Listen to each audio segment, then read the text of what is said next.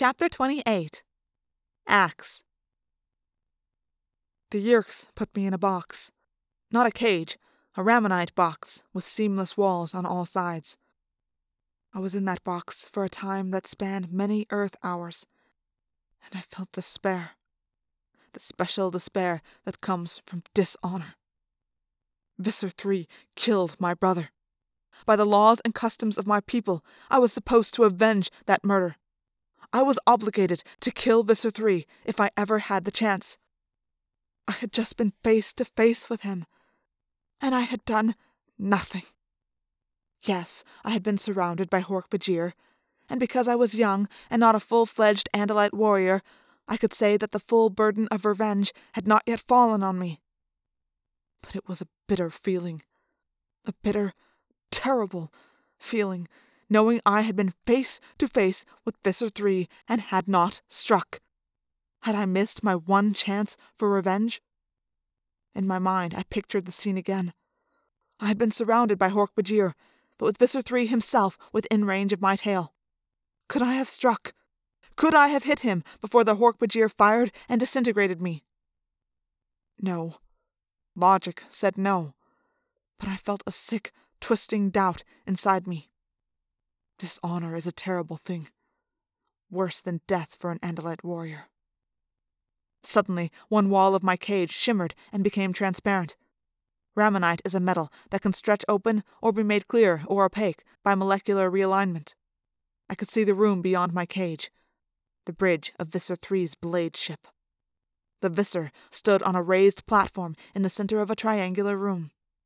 Aligned on three sides of the bridge were various workstations manned by taxons and human controllers.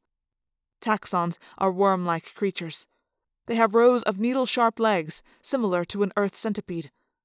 They hold the upper third of their bodies erect, and along the upper body, the rows of legs become pairs of weak but agile arms. A series of globular red eyes surround the top end of the worm, and at the very top is an always open, circular mouth. The Hork-Bajir were a race of peace-loving creatures enslaved by the Yeerks. But the taxons chose to ally themselves with the Yeerks. Each taxon now has a Yeerk inside its vile head, adding Yeerk intelligence to the taxon's own deep evil. Taxons usually handle the more subtle work. Hork-Bajir are used as soldiers. The Yeerk Empire was only just beginning to integrate its new human slaves into the Empire. In the air before Visser III was a hologram. It was obviously being shot from a great distance.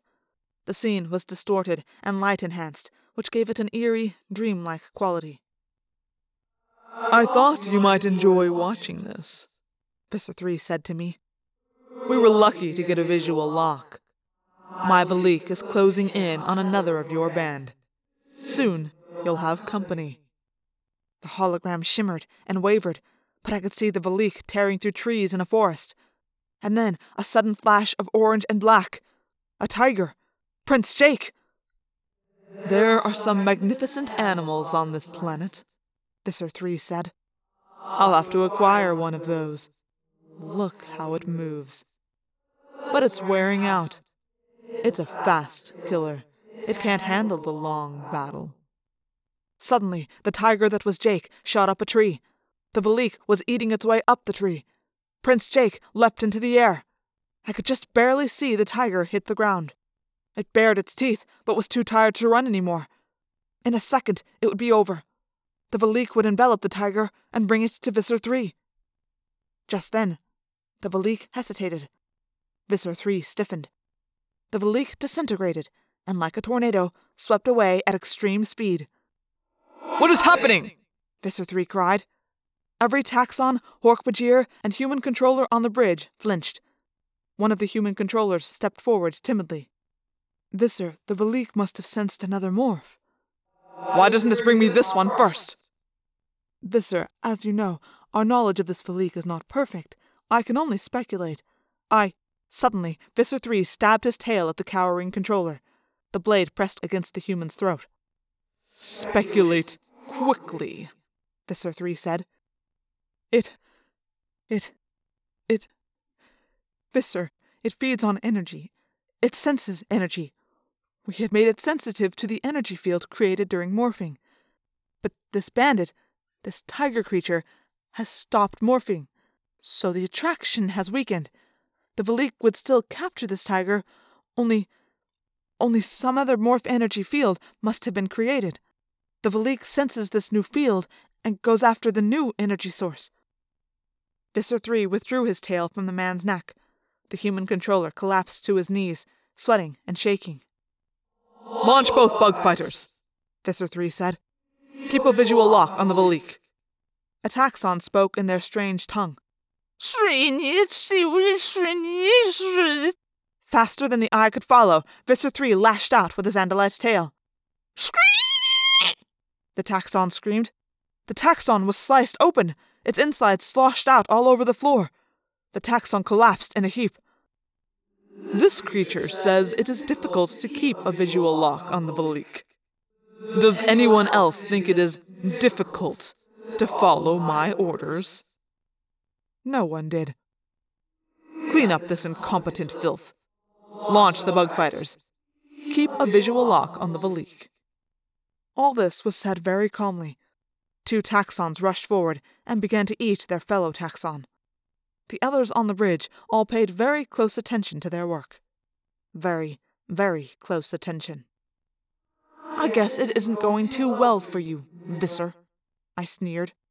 He turned his main eyes on me, while his stalk eyes swept the room, looking for any slackness on the part of his creatures. "Yes, your Andalite brothers have found a weakness in my Valik," Visser 3 said. "They are playing games, morphing here, morphing there, whipping it from place to place. But you forget, my little Andalite friend, I inhabit an Andalite body with full morphing powers. I know your weakness, too. They can't play this game for long, and I'm about to add to their troubles." He turned all eyes to me in a leering, deadly gaze. "I would like to take them alive for my own reasons, but if I can't, I will make do with their lifeless bodies."